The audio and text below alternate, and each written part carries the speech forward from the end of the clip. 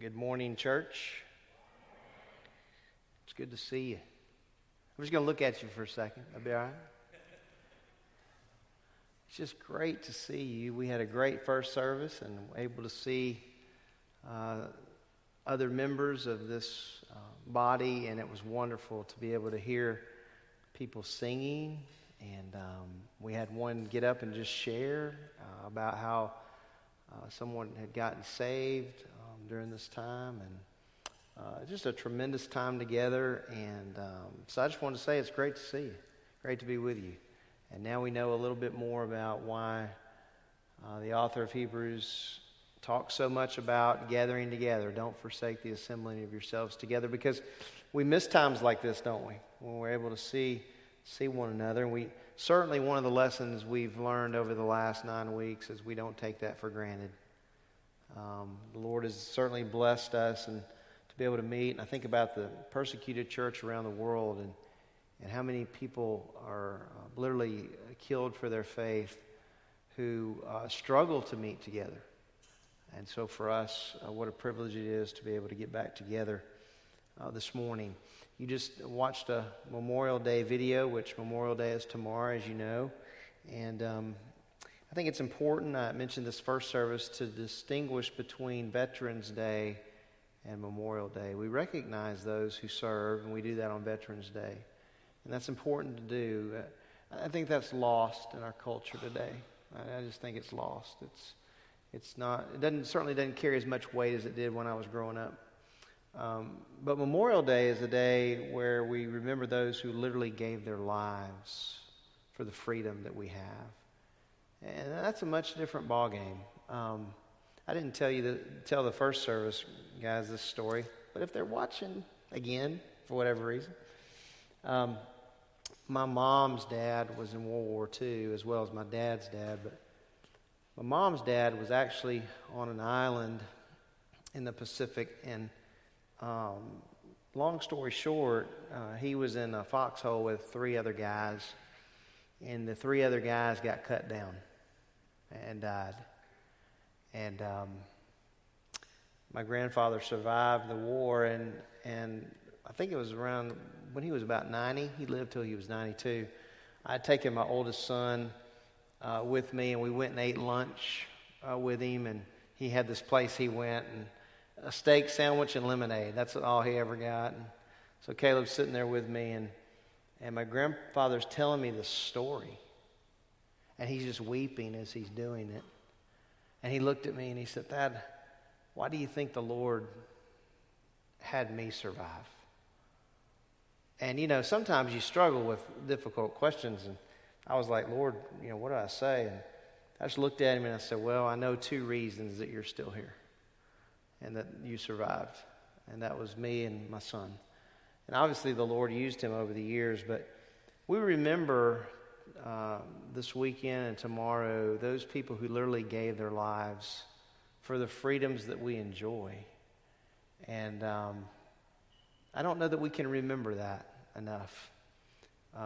Just like we could say we need to remember more and more the freedom we have in Christ and remember His death and what He did for us. He who was sinless took on the sins of the world. And that's just a phenomenal thought when you think about it. So just wanted to make mention of those things this morning. I also wanted to just make a couple of brief comments about some things coming up. On June the 7th at the 10:45 service, so they'll be at this service, we will be recognizing our high school seniors. Certainly they've taken a big hit this year. And, we don't forget them. I know when you drive by some churches, they'll have even posted those kids who've graduated. And so we don't want to forget those guys, and we're going to honor them on that Sunday on June the 7th. And so make sure that if you can be here, that'd be great. If not, hey, we're live streaming every service, and so you'll be able to catch it either way. Also, then on June 14th, we will be recognizing college graduates as well as those who have obtained postgraduate degrees. And we need your help with this, because some of them we may know, but some we may not. I mean, you may have been getting a degree, and I have no idea about it. The ones that we do know, we want to recognize, and we want to put their picture up and kind of, what they've been studying and such. So if you could just contact the church office or call the church office and leave your information with either Shauna or Amanda, I'd really appreciate that, because we want to have a PowerPoint presentation for that Sunday. So those are the two announcements I needed to make for all of us so that we understand kind of moving forward. This morning, I want to begin our service with reading Scripture again. So I'd like you to take your Bibles and go to the book of Philippians in chapter 2, and that's where we are for our reading this morning. Philippians chapter 2, and I'm going to ask that you would stand as we read God's Word together. Philippians chapter 2, verses 12 through 18. All right, so we continue reading through this book of joy called Philippians. Paul writes, "So then, my beloved, just as you have always obeyed, not as in my presence only, but now much more in my absence, work out your salvation with fear and trembling." I want you to notice that he doesn't say work for it. That's a very important distinction there, because there are a lot of people that are working for salvation. We don't work for our salvation. Our salvation is by grace, through faith alone, in Christ alone, plus nothing else. But we're involved in our salvation. And that's what Paul is talking about here as he discusses the area of sanctification.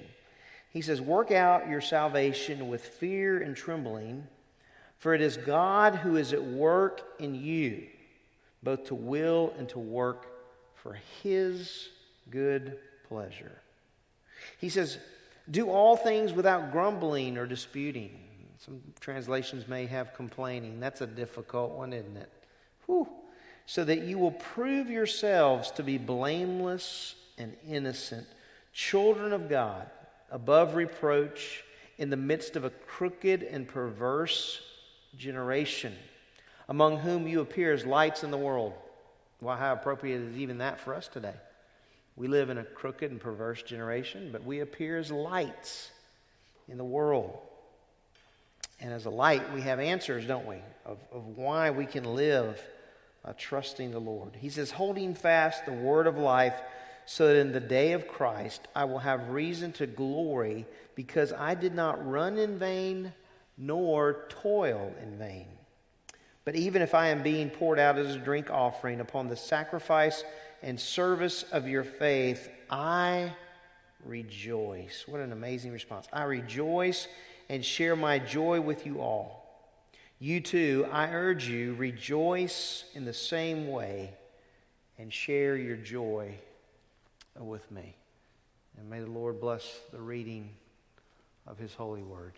Let's pray together this morning. Father, I hope we're grateful to be here today. I know that it's great to see everyone, and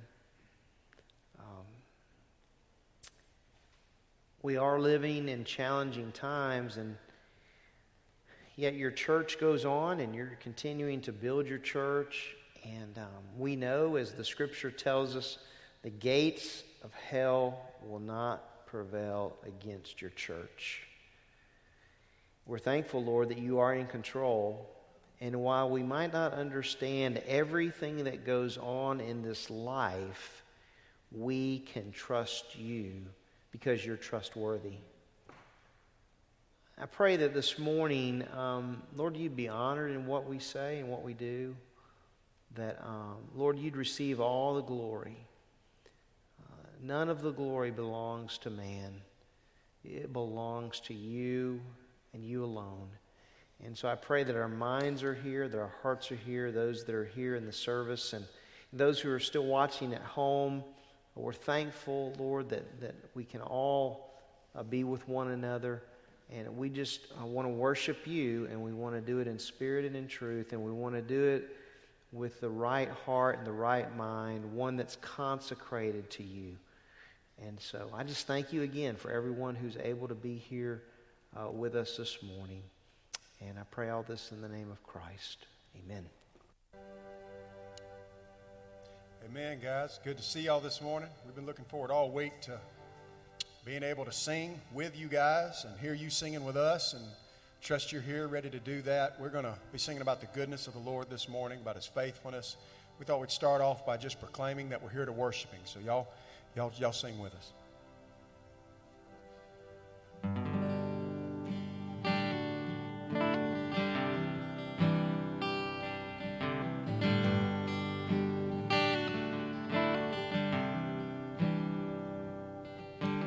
Light of the world, you step down into darkness. Open my eyes, let me see beauty that made this heart adore you. Hope of a life spent with you. Here I am to worship. Here I am to bow down. Here I am to say that you're my God. You're altogether lovely, altogether worthy, altogether wonderful to me. King of all days, oh so highly exalted, glorious in heaven above. Humbly you came to the earth you created, all full of sin became poor. Here I am to worship, here I am to bow down, here I am to say that you're my God. You're altogether lovely, altogether worthy, altogether wonderful to me. I'll never know how much it costs to see my sin upon that cross.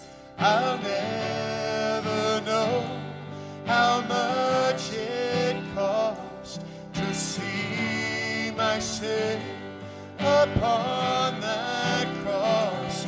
I'll never know how much it costs to see my sin upon that cross. No, I'll never know how much it costs to see my sin upon that cross. Here I am to worship, here I am to bow down, here I am to say that you're my God. You're altogether lovely, altogether worthy, altogether wonderful to me. Here I am to worship, here I am to bow down, here I am to say that you're my God. You're altogether lovely, altogether worthy, altogether wonderful to me.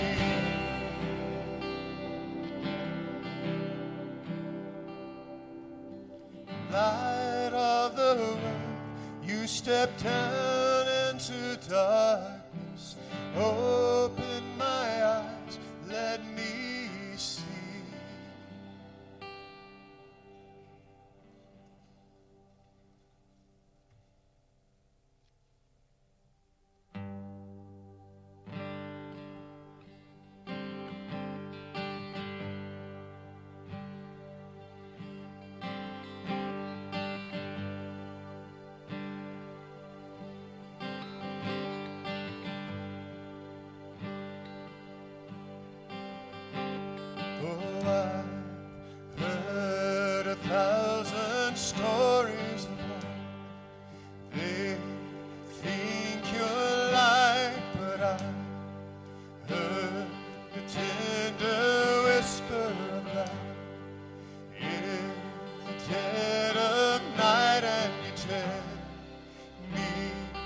that you're pleased and that I'm never alone.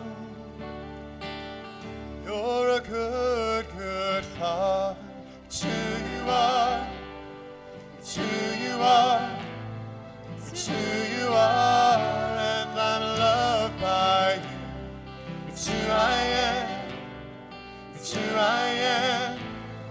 It's who I am. Oh, and I see many searching for answers far and wide, but I know we're all searching for answers. Only you provide, 'cause you know just what we need before we say a word. You're a good, good Father. It's who you are. It's who you are. It's who you are. And I'm loved by you. It's who I am. It's who I am. It's who I am. You are perfect in all of your ways. You are perfect in all of your ways. You are perfect in all of your ways to us. You are perfect in all of your ways. Lord, you're perfect in all of your ways.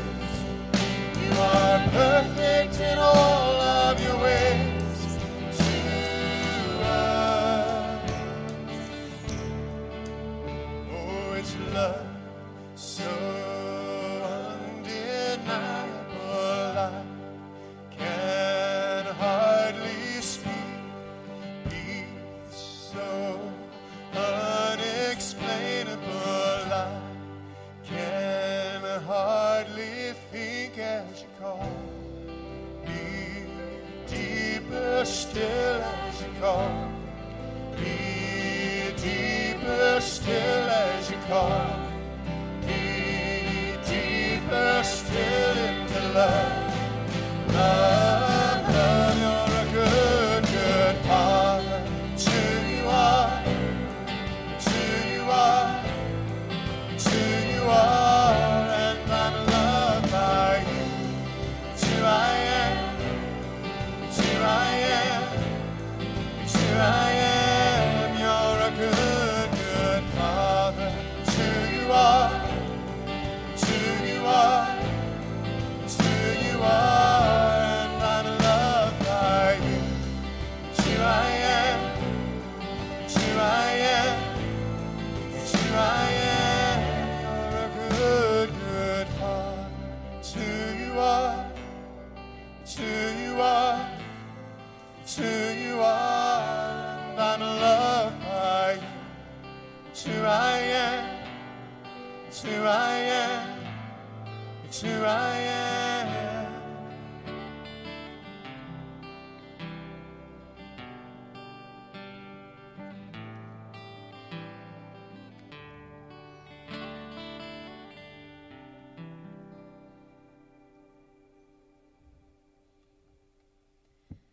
The Lord is my shepherd, I lack nothing.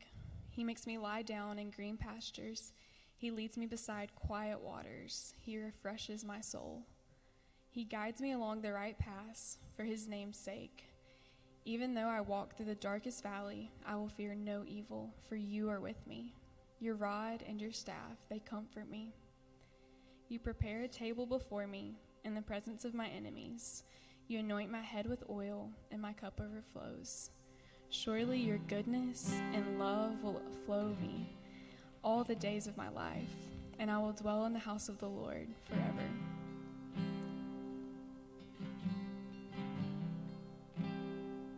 I love you, Lord. Oh, your mercy never fails me. All my days I've been held in your hand. From the moment that I wake up until I head, I will sing of the goodness of God. All my life you have been faithful. All my life you have been so good. With every breath that I am able, I will sing of the goodness of God. I love your voice. You have led me through the fire, and in darkest night, you are close like no other. I've known you as a father, I've known you as a friend, and I have lived in the goodness of God. All my life you have been faithful. All my life you have been so good. With every breath that I am able, I will sing of the goodness of God. Your goodness is running out, it's running after me. Your goodness is running out, it's running after me. With my life laid down, surrendered now, I give you everything. Your goodness is running out, it's running after me.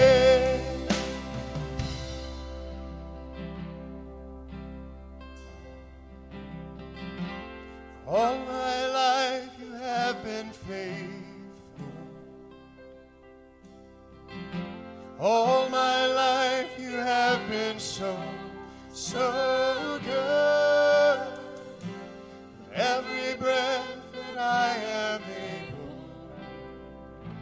I will sing of the goodness of God. I will sing of the goodness of God. Amen. You may be seated.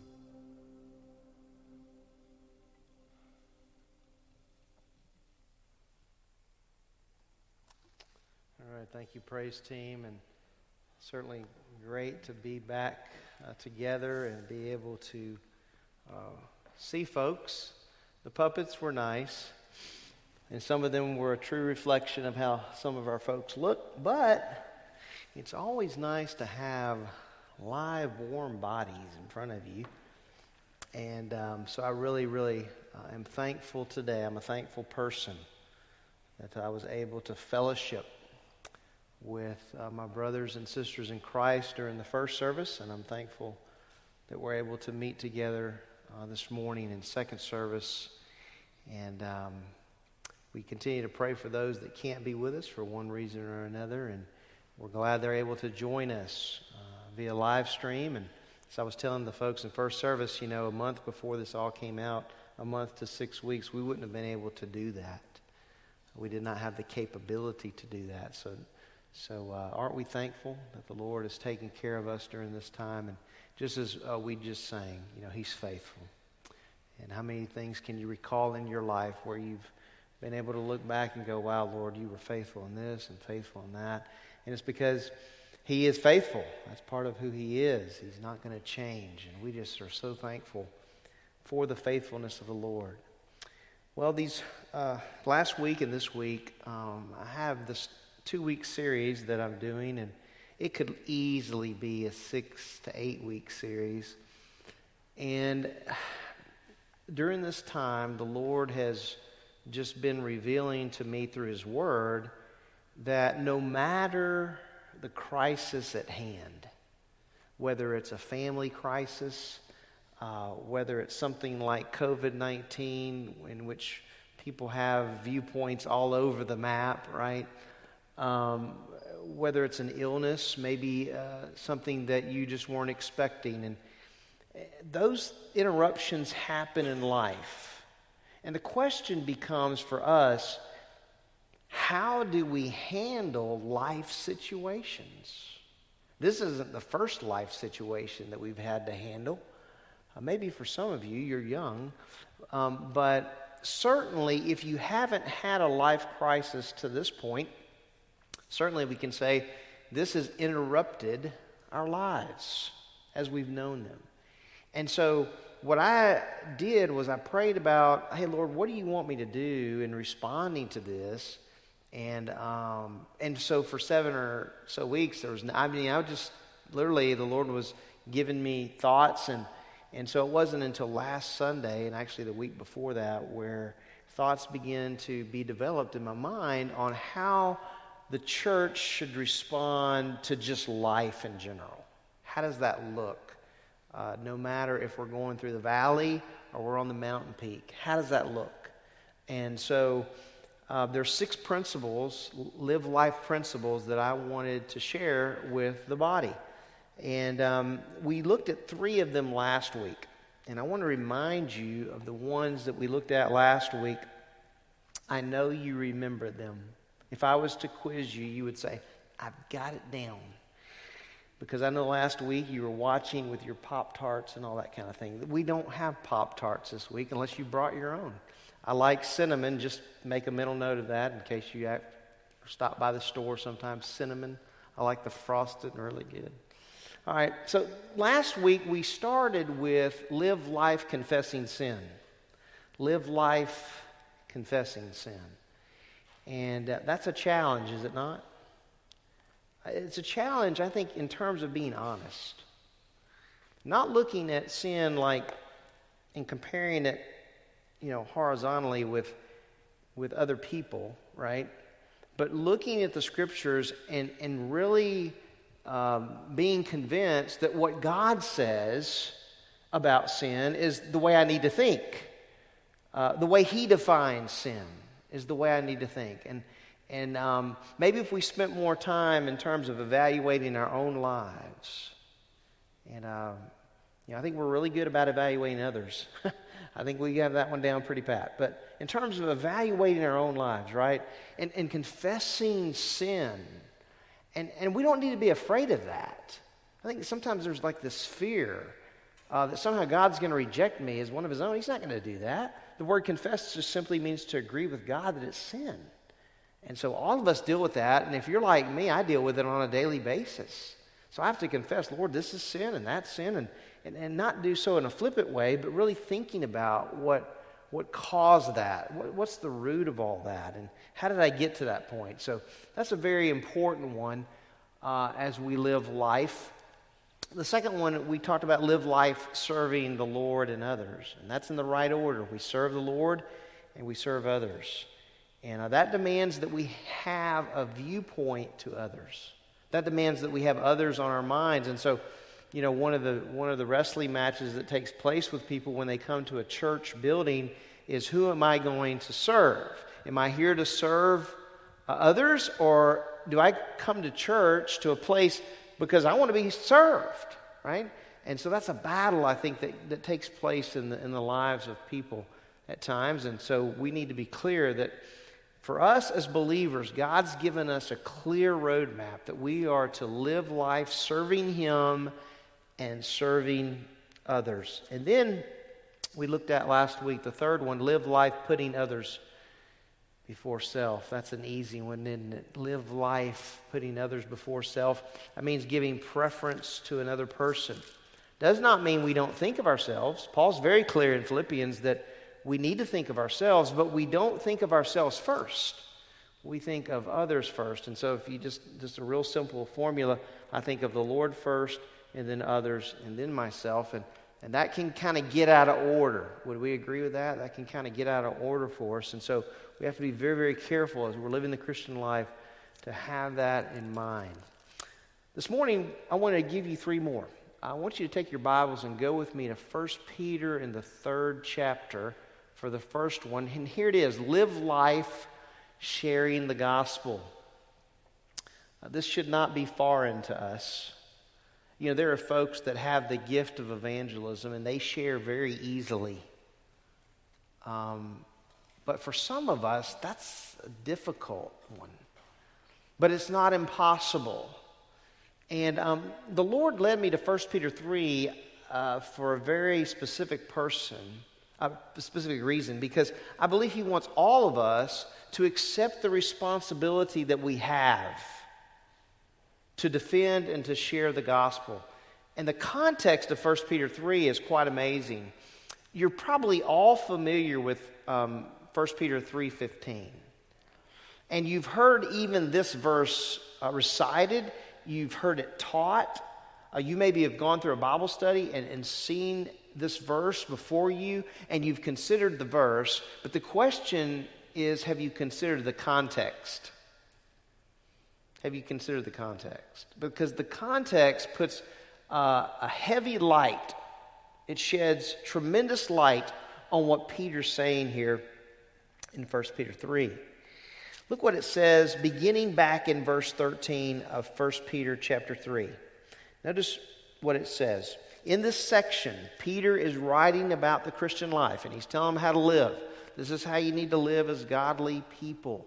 And we come down to verse 13, and in the midst of that, he says, "Who is there to harm you if you prove zealous for what is good? But even if you should suffer for the sake of righteousness, you are blessed." Wow, how many times do we need to read that and kind of digest that? I mean, remember, he is writing, 1 Peter, he's writing to suffering Christians who were literally suffering for the gospel, whose lives were on the line. And so Peter writes with a sense of urgency. And he says, but even if you should suffer for the sake of righteousness, you are blessed. And then look at this next phrase. This comes from the book of Isaiah. And do not fear their intimidation, and do not be troubled. Whose intimidation? Those that were persecuting them. Now, so you read it now and you go, okay, do not fear their intimidation and do not be troubled, but. All right, so you're not to live in fear. You're not to live with this anxiety. But this is what he tells these suffering Christians. But set apart, sanctify Christ as Lord in your hearts, always being ready. Now that word being there is italicized. It doesn't appear in the original. It's there just simply for the reading. Always ready to make a defense to everyone who asks you to give an account for the hope that is in you, yet with gentleness and reverence. Let me just make a few comments about this verse, and I think you'll really hopefully appreciate it much more. So remember, in the context, he's writing to suffering believers. He's writing to those folks whose life is on the line. And he gets to the point in verse 16 where he says, sanctify Christ as Lord in your hearts. And notice he says, always ready to make a defense to everyone who asks you to give an account for the hope that is in them. That word defense there means to give a clear answer. That's the meaning of the term. So he says, but sanctify Christ as Lord in your hearts, always being ready to make a defense. It means to give a clear answer. If there's one thing that needs to be clarified and cleared up in our day, it is, what is the gospel? What is the gospel? Well, the word gospel means what? It's good news. What's the news? So we always, when we're sharing the gospel, when we're defending the gospel, we talk about the good news. We typically begin with the bad news. For all have sinned, all fall short of the glory of God. Right? We start there, and we end up talking about the fact that Christ died for our sins. Right? 1 Corinthians 15. Christ died for our sins according to the Scriptures. And he was buried, and he was raised, and that's where the hope is. He's raised according to the Scriptures on the third day, right? That's what the Bible tells us. So in the context of the passage, the term defense means to give a clear answer. And you need to underscore this, no matter the circumstance you're in. No matter the circumstance you're in. So these guys were suffering for the gospel. And so he's telling them, listen, as you're suffering for the gospel, give a clear answer to those that ask you. Give a clear answer. Notice he says, ready to make a defense to everyone who asks you to give an account. Now that word account there means a systematic breakdown. That's the idea of the term. A systematic breakdown. It's not this hodgepodge of information. It's a systematic breakdown. I'm breaking down the gospel of Jesus Christ to anyone who asks me to do that. I'm ready to give a defense. I was thinking of an illustration for this, and you'll know that this is one that certainly I just thought of because it's not something I can do. When I was thinking about a systematic approach to something, I was thinking about putting together an engine. Have any of you guys ever put together an engine? I have not. Nor if I saw the parts would I be able to do that. You don't just throw the parts out in the room hoping they're going to somehow magically come together. There's a process in place for that. That's the idea of this term. There's a process in place. There's a systematic breakdown of the gospel that we need to be ready to give to people who ask us. And by the way, might I say this? I didn't say this in first service. Don't leave out sin. Because when you think about what the Lord did for us that no one else could do, man, it's great news. He died for our sins. He who was not guilty, he took all that on himself. And so he says, be ready to make a defense to everyone who asks you to give an account, a systematic breakdown for the hope that is in you. Now notice he doesn't say for a hope, but the hope. It's the hope. Well, who is the hope? Believers? Who is the hope? The hope is Christ. Right? The hope is Christ. You remember what Jesus told his disciples? I've been with you, I'm going to be in you. That's the hope that we have. And so he says, sanctify Christ as Lord in your hearts, always being ready to make a defense. Give a clear answer to everyone who asks you to give an account, a systematic breakdown for the hope that is in you. And then this is the amazing part of this, the way he closes that verse. Now remember, in the context, he's talking about giving a defense in the midst of suffering. So you have those people who are ridiculing you and who are tormenting you, and you're supposed to share with them the difference that Christ has made in your life. That's what he's telling them. But then he tells them the attitude with which they're to do that. And I read that and I'm like, what? Notice what he says. How is that to be? He says, with gentleness and reverence. Does that make sense to you? I mean, if you're looking at it on the surface, he's talking about giving people who are persecuting you, who are tormenting you. He's saying, share the hope with them, and you're to do this with gentleness and reverence. Say what? That doesn't even make any sense. But while it might not make sense to us, that's what the call is for every believer. Every believer is to be ready to give an answer for the hope that is in them. And they're to do it with gentleness and reverence. You ever had a door slammed in your face? Or a conversation just shut down? I don't want to hear that. I've been to England twice. I've had doors shut in my face. I've had people, I remember the first time I went to England and I was sharing with a guy. He was asking the question, why are you guys even here? And I remember telling him, and I remember his response, which I cannot repeat. He had no clue. He couldn't make any sense of us. Why would you fly all that way to tell me about this person called Jesus Christ? So we're not always going to have, when we share the gospel, this pleasant circumstance. A lot of times there may be suffering that takes place as we're sharing, and that's exactly what Peter's talking about. So I think it makes you appreciate verse 15 when you understand the context of what was going on in the lives of these believers. And so there's a couple of responses that I want us to think about. And they're personal. Number one, this response is expected. The response that he highlights here in verse 15. This response is expected in the life of every single believer. That means this: the church does not answer for your faith. You understand what I'm saying? Church doesn't do that. There are churches in which the person who stands behind the lectern, they answer for the whole. But that's not the picture here.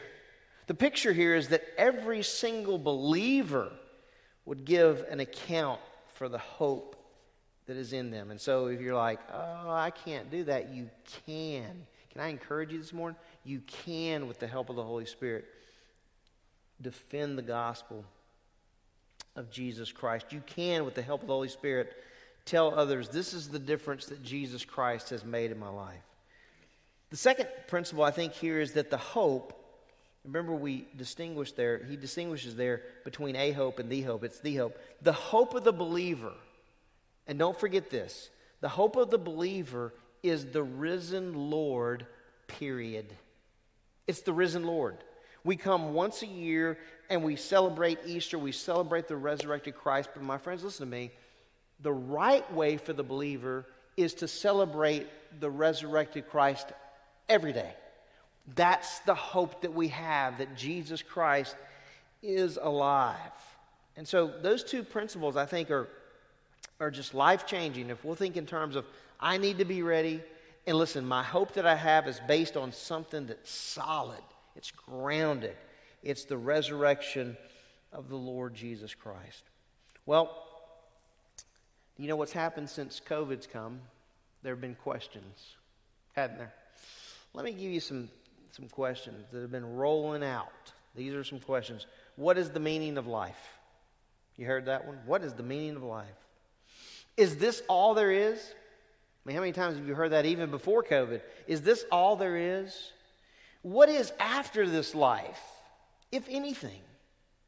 I mean, you think about just those questions and the people asking, you're like, man, these people are hopeless. And then you may even get the question of, how are you handling this in such a peaceful way? You don't seem to be disturbed or fearful. What a great opportunity, guys, that we have before us to share the gospel. I mean, if there's one thing that's taken place during this time, is that the doors are open wide to share the gospel and share. Listen, this is very personal. It should be to every one of us. Share how Jesus Christ has made a difference in your life. How does that look? You know, we ought to be ready to defend that. How does that look? I have a video that I want to play for you in just a second. John MacArthur put together a 2-minute video. I want to highlight what he says before you see the video, just in case you miss it. Because he talks about the opportunity that's before the church. And in it, you're going to hear the message. He says, we are not in control of death. No matter how much man wants to be in control of it, we're not. But then he also says in the video, the fear of death is real. It's real for people. People are scared. They're literally scared. Well, they should be, right? If they don't have hope in Christ, they should be scared. And then he says in here, and I love this, he says it's time for the church to speak of the gospel and the security we have in Christ. And listen to this last statement. And the eternal life he promises those who do something, who put their trust in him. And so I want you to just see this video. It's a great reminder of the opportunity that's before us. Yeah, there's absolutely no question about that. I was thinking back of the times when I've had to deal with some kind of global or national problem, going back to a massive earthquake that we had here called the Northridge earthquake. People came into our church panicked because this was really a severe earthquake, and we were able to address that. There was what were called the Watts riots. You may remember those that happened here in L.A., and we addressed the evil of mankind and went to the gospel. When the Gulf War broke out, I did a series on what the Bible says about war and how fragile life is. And then maybe the big one was 9/11, and I ended up not only preaching a message on that, but before I knew it, I was on the Larry King Show, and the question asked, what is the lesson of all of this? And I said, the lesson is you're not in control of your death. It could happen any time, and you need to be ready. And we were able to give the gospel on CNN, and it kept going and going. So absolutely, I think the fear of death is real, and it's legitimate if you have no hope. If you're just wishing for the best after you die and you're not in control of your death, that's a terrifying reality. So this is the time for us to speak of the gospel and the security we have in Christ and the eternal life that he promises those who put their trust in him. This is a great gospel opportunity. And even though it's not the kind of plague where, millions and millions of people are going to die, it still brings up the issue of the fact that you're not in control of your life. And you could be one who dies in this situation, and that specter hangs over people's head. This is a perfect opportunity for us to declare the gospel. You agree with that? Perfect opportunity to declare the gospel. We certainly want people to come to Christ, to put their faith and trust in him. And I hope you've done that. I hope that's where you're sitting today. I'll end this challenge with this Live Your Life Sharing the Gospel with a quote by Mark Dever. And he wrote this. I thought it was really good. Sometimes when I'm looking for quotes or whatever, it'll take me a while. This came up right away, and it just caught my attention. It's so simple, but look what he says. We plan for so many less things. Why not plan for evangelism? Great point. You say, well, how do you plan for evangelism? You know where it starts? On your knees.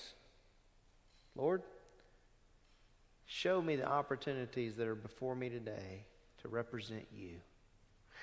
I'm convinced that Paul never backed down from an opportunity, aren't you? I mean, have you read the book of Acts? He never backed down. In fact, one of the great highlights of his ministry, I think, is in the book of Acts, where he shares with Agrippa. And this afternoon, if you have an opportunity to read that, I think it's in chapter 26 of Acts, you can read that account. Wow. It's like he just, it's almost like if you had a choice for Paul between eating real food and doing that, he would just pick doing that all the time. I'm sharing the gospel. I mean, it just so much took over his life. So we need to keep in mind during this time, live life sharing the gospel. The second one, I think, has certainly a lot of good application for us. We need to live life trusting the Lord. Live life trusting the Lord. How many of you would admit that's a hard one? That's a difficult one. We know the wisdom of Solomon, don't we? Right? It's amazing to think he was the wisest guy on earth, and look at his life. But when you consider what he says in Proverbs chapter 3, verses 5 and 6, he says, trust in the Lord with all your heart. Lean not on your own understanding. In all your ways, what? Acknowledge him, and he'll make your paths straight. That's great wisdom. It's the object of our trust that we need to consider. So we trust in the Lord. That's the point that Solomon's making in Proverbs chapter 3, verses 5 and 6, but I didn't choose that one. The Lord led me to Psalm chapter 20. So I want you to take your Bible and go to Psalm chapter 20. And again, I want to share the context with you because the context will help us to understand a little better what David is writing here. Psalm chapter 20 in verse 7. Let me read it and then make some comments. He says, some boast, and if you'll notice in your Bibles, it's italicized, that word boast. The first one is, the second one is not. So they've put the term boast in the first part of the sentence, because it appears in the last part of the sentence for reading purposes. And certainly it doesn't do anything with the context in any manner that would misrepresent. And so it's inserted. Some boast, and even remember or trust would be words you could use. Some boast, some remember, some trust in chariots, and some in horses. But we will boast or trust or remember in the name of the Lord our God. And you're like, okay, David, what are you doing? Well, in Psalm 20, it's a prayer. Okay? The context, it's a prayer. It's a prayer for the king, and it's a prayer for Israel. And one of the things you know in studying the life of David was that Israel was at war a good bit during David's day. And so when you come to chapter 20, it shouldn't be like, David praying for the king and for Israel. That was something that would take place on a regular basis. It wasn't something new.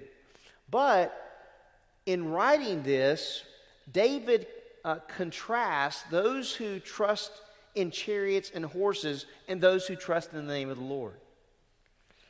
But in order to appreciate the contrast, you have to understand chariots and horses. Chariots were used for two primary reasons in David's day. The first was to transport soldiers. If you wanted to get somewhere in a hurry, if you needed the soldiers to get to the front lines in a hurry, you took a chariot wherever they needed to go. Because as fast as man can run, it wasn't as fast as a chariot. And so a chariot was used to transport soldiers. But did you also know that a chariot was used as a weapon? It was used as a weapon. On the tires, the wheels of the chariot, you had these things, and there's two different pronunciations. Scythe or scythe. You pick. I don't care. But on the sides of the wheels, you see those things protruding from the sides of the wheels? Those are called scythes. And those were used to mow down soldiers. They were literally used as weapons. I have another picture here for you that kind of shows you that. You see on those wheels there on the sides, then you have these scythes. And these scythes were used as weapons. So when you read this, you go, okay, some trust in chariots. Well, you can see how they would, right? I mean, they can get soldiers going to a place in a very rapid fashion, and they're used to mow down the enemy. And so certainly a pagan would trust in a chariot. That makes sense. But a pagan would also trust in horses. Some boast or trust in chariots, and some in horses. I've been on a horse. You ever been on a horse? Horses are powerful animals. I realized how powerful. When I was in college, I was a camp counselor at Camp Victory one summer. And Malcolm Cooper, if you're watching Malcolm, I told the story first service, I'm doing it again. Malcolm Cooper was in charge of the horses. I was a lifeguard, and that fit our personalities really well. He was from Alexander City, Alabama, where they talk country, look country, ride horses, and all that. I'm from Lake Charles, Louisiana, and if they had a horse out there somewhere, I didn't find it. But one day, he comes up to me and says, "Hey, Thad, I need you to help me get the horses back to the barn." I'm like, okay. So I get done with my responsibilities, and I go jump on a horse, and I'm like, I'm 19 or 20 years old. I'm like, yeah, I'm on a horse. You know, my vision of being on a horse has always been John Wayne. I love watching John Wayne movies. It's sad that I didn't say this first service. There are kids now that walk in my office and don't know who the man is on the horse. Oh, dear, help us. But Malcolm brings me this horse. I get on the horse, and I'm riding back to the barn. And there's this turn that I know now is a very important turn.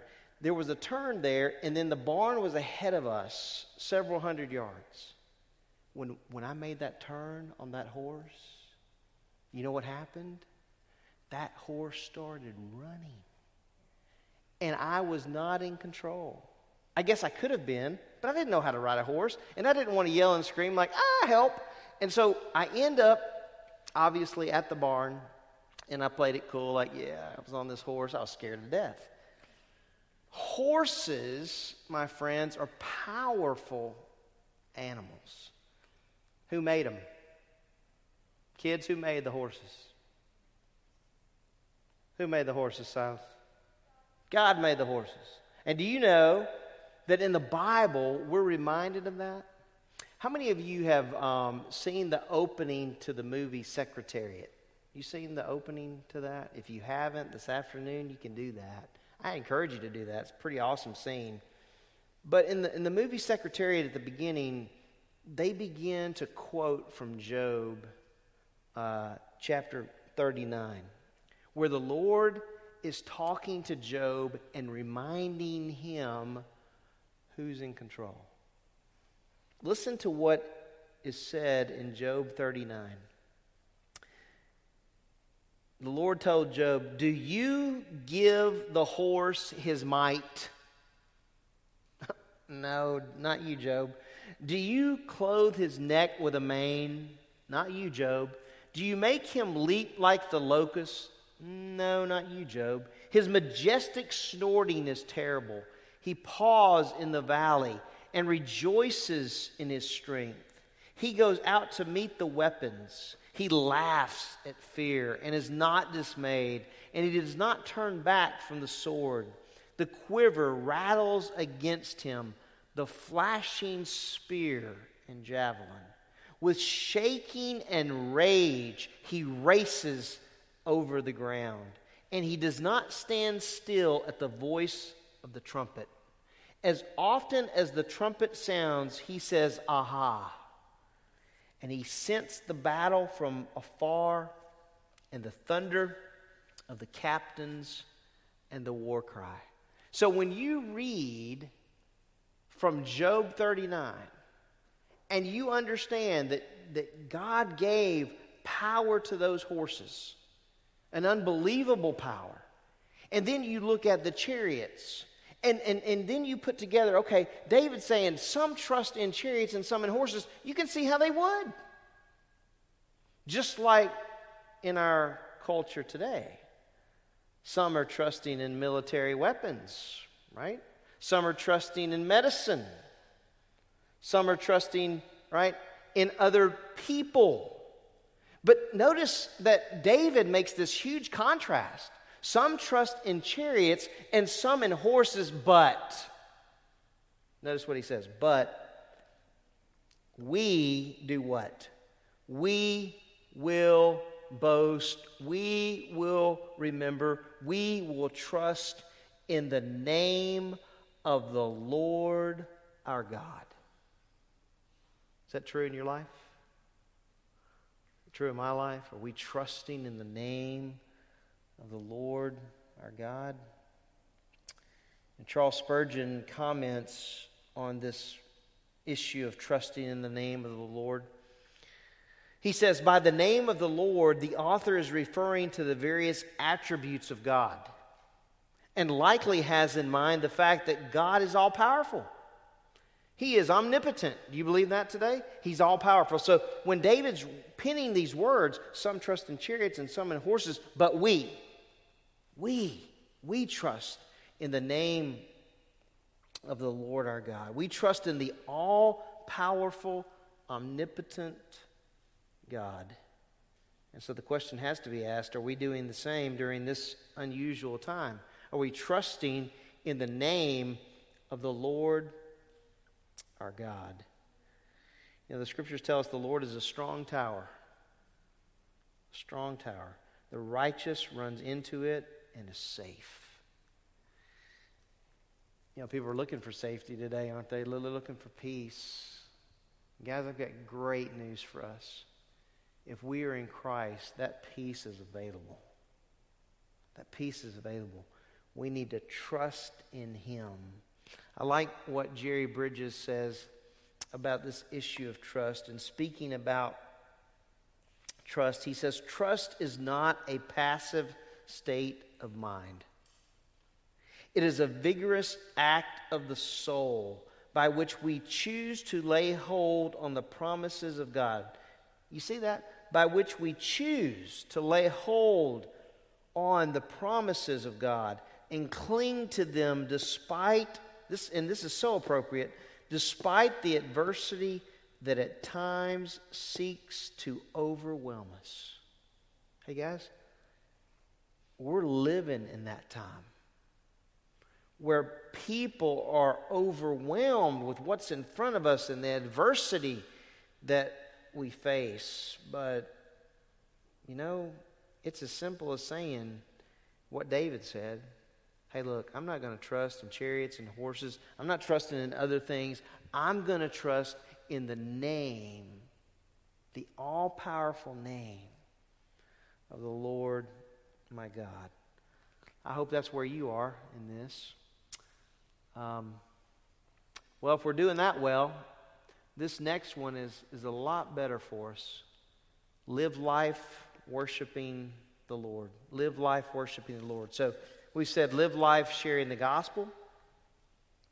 This morning we've talked about that. Live life trusting the Lord. And that trust is an everyday thing. Every day I'm saying, Lord, I'm trusting you today, whatever I face. But then live life worshiping the Lord.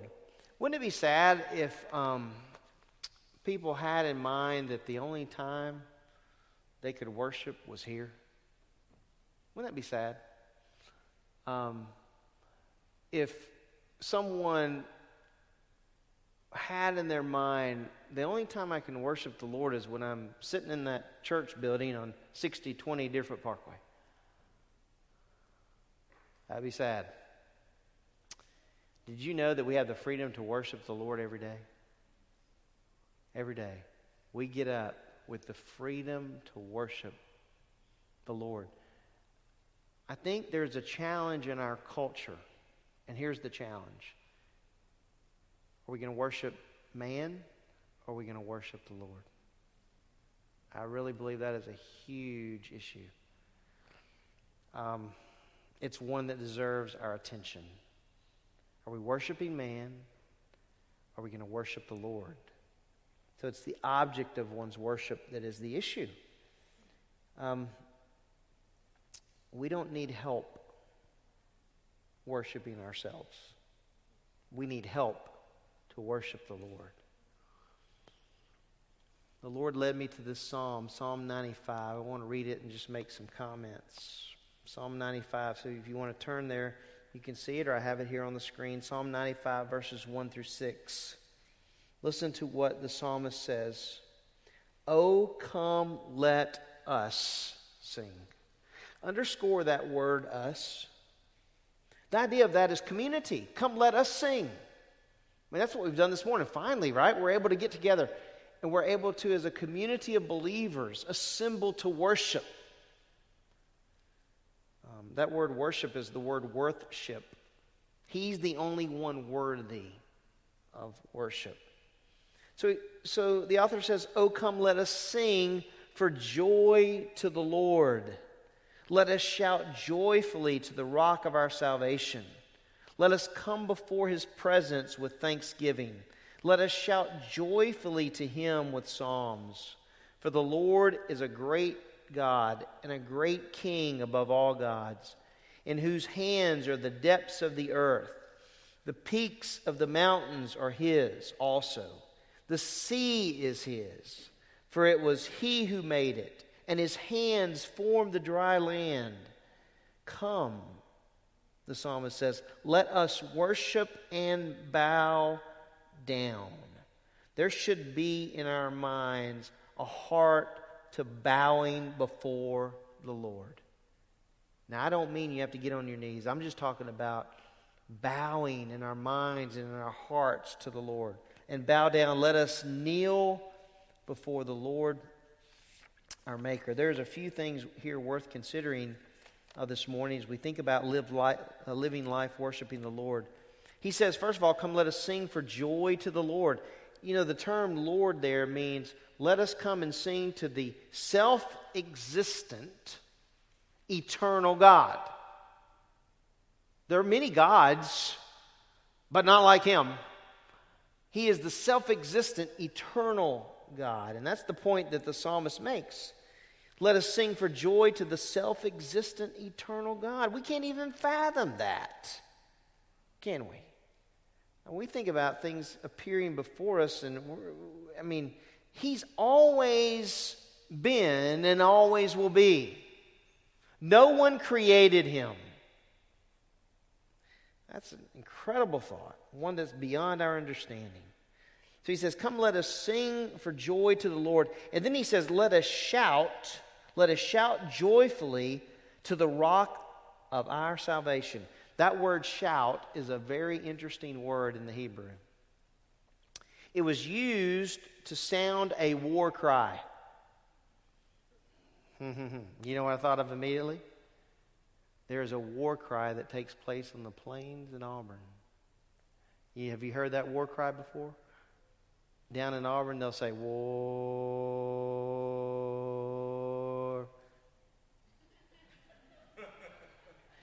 And then they eventually say eagle. But it's amazing. I've been down there. I was down there in 2013. You remember that game, don't you? Right? And the guy took off from the end zone. He runs it all the way back. And it was pandemonium. That place was crazy. I mean, these people were outside of their minds. I was in the upper deck, and I thought this dude was going to fall over. That place was going crazy. And there's this war cry that goes on the plains. And there is a war cry that goes on in Tuscaloosa. You know what that one is? Roll. I can't even say the rest of it because it just won't come out of my mouth. But they say it. And people go crazy, and it drives me nuts. And I have to endure that suffering. Every 2 years with my friend, Buddy Seal, he takes me in the midst of these 100,000 pagans that are screaming out, roll, and it just drives me crazy. But they're sounding a cry to war, to battle on a field. By the way, there is another war cry, just in case you wanted to know. And it takes place in Fayetteville. Oh, just give me chills to think about it. Fayetteville, Arkansas, the home of the Razorbacks. And if you want to Google this afternoon, you can go on there and listen to them call the Hogs. Oh, this makes me crazy. But the picture here, listen, the picture is the shout or the sound of a war cry. And so, hey, listen, every believer, we ought to be shouting, right? And I'm not talking about out of control. Everything that we do in worship needs to be done decently and in order, but there's nothing wrong with saying, I love the Lord my God. Nothing wrong with that. I think the church is sitting on their hands here at times, and heaven's going to be like whoa, I didn't know this could happen. But have you ever read Exodus 15? One of the greatest chapters when after Israel crosses the Red Sea, these people are celebrating the Lord. I think what happens typically is there's one extreme and the other. You know, there's this sitting on my hands, never doing anything, and then there's people out of control, and it's like there's a balance, a biblical balance. You know, I can lift holy hands to the Lord. I just need to make sure my hands are holy, that I'm in right fellowship with the Lord.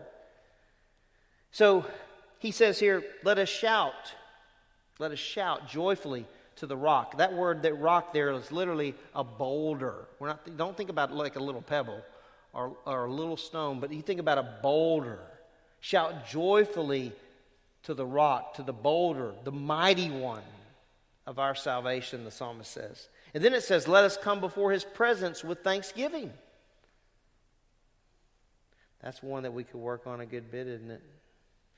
Being thankful people. Easy to be thankful people when things are going well. Not so easy when there are surprises in our lives. I told the people in first service I struggled with that a little bit when I had my surgery. I'm like, this battle was going on, a literal battle. You know, The battle of feeling sorry for self and da-da-da-da versus I need to rejoice and be thankful. I think we can all relate to that. And then he says, not only are we to come before his presence with thanksgiving, but he says, let us shout joyfully to him with psalms. You know that the word psalms there is a picture of a song that's being sung accompanied by instruments. A song being sung accompanied by instruments. You know, I didn't mention this first service, but I appreciate all those people that are able to play those instruments. I tried to play a trombone when I was in junior high and high school. I was actually pretty decent at it. And the reason I got the trombone part because I have big lips. It felt really well on that instrument. But these instruments, listen, we're not focusing on the person that's playing the instruments. We're not even focusing on the instruments themselves. When we sing, we're focusing on who? The challenge is we're focusing on the Lord. I know some that'll close their eyes during the singing part just so they can focus. And so the attention is not on man.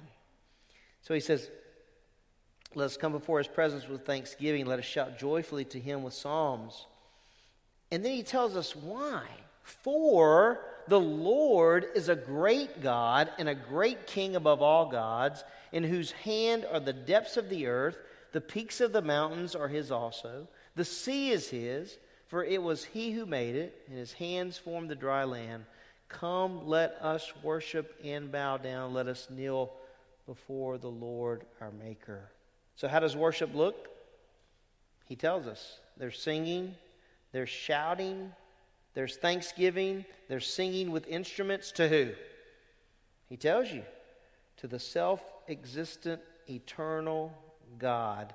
Because he alone is the great God, the supreme God, the sovereign God, and the creator God. It's all right there in front of us.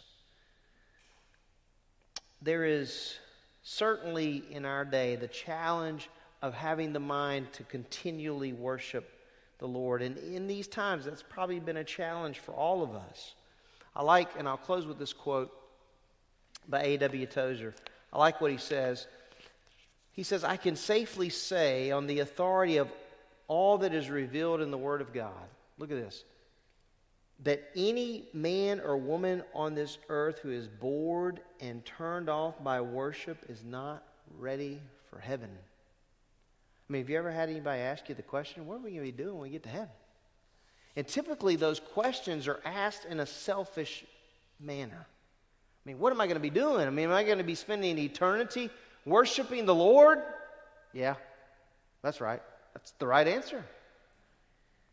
I said in first service this morning, and the Lord just put it on my mind, I think it's going to take us a while to get over the awe of just who the Lord is. I don't know if we'll ever get through that. And all that he's done for us. Think about this, that one day you and I who are in Christ are going to be sitting in the presence of the Lord face to face in all his glory. So, I don't know how you're handling this challenge that we're living through right now, but I would encourage you to live life sharing the gospel, live life trusting the Lord, and live life worshiping the Lord, no matter your circumstance. Let's pray together.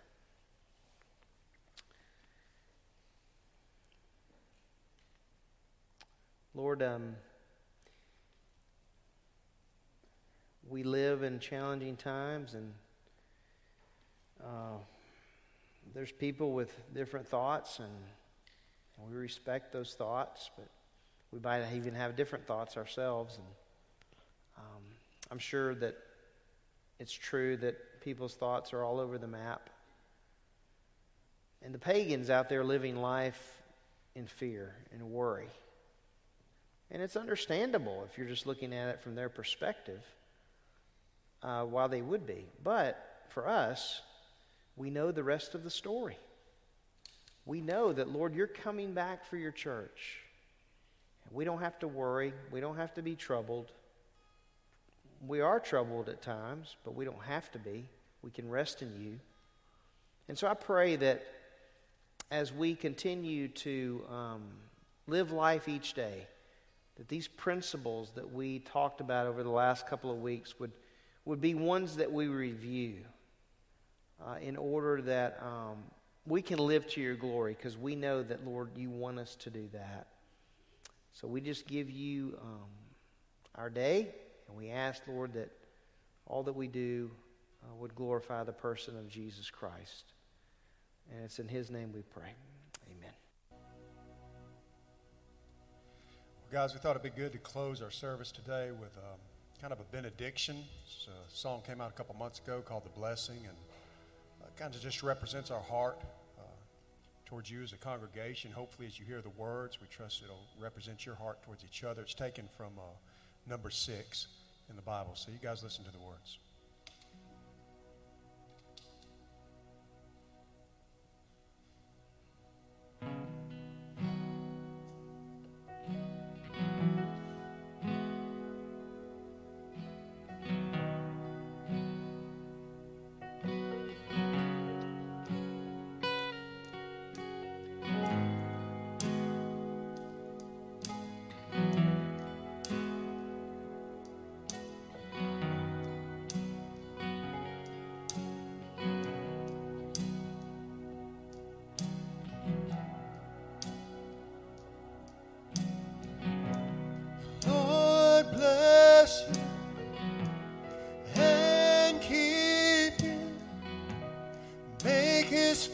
Shine upon you, be gracious to you. The Lord turn his face toward you and give you peace.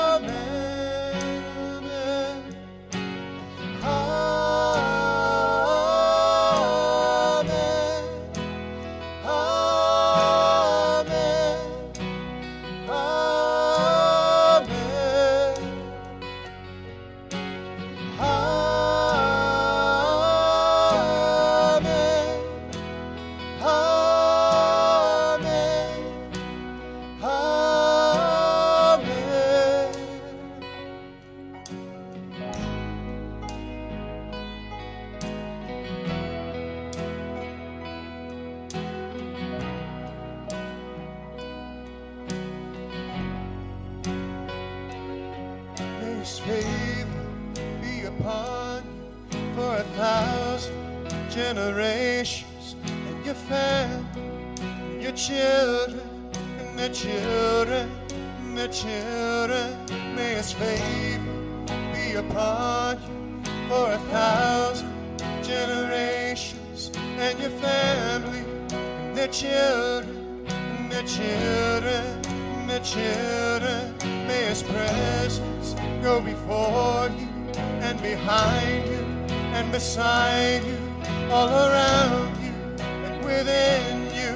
He is with you, He is with you,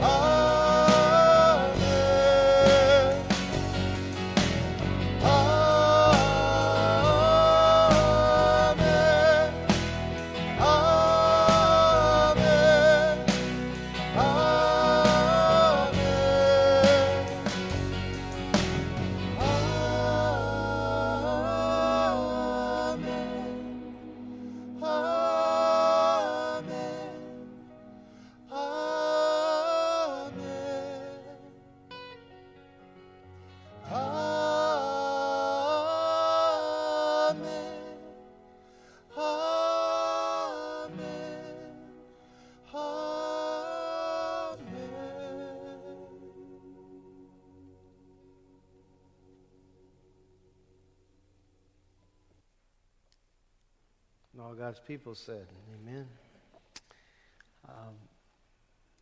We're going to close in prayer, and then you'll be dismissed.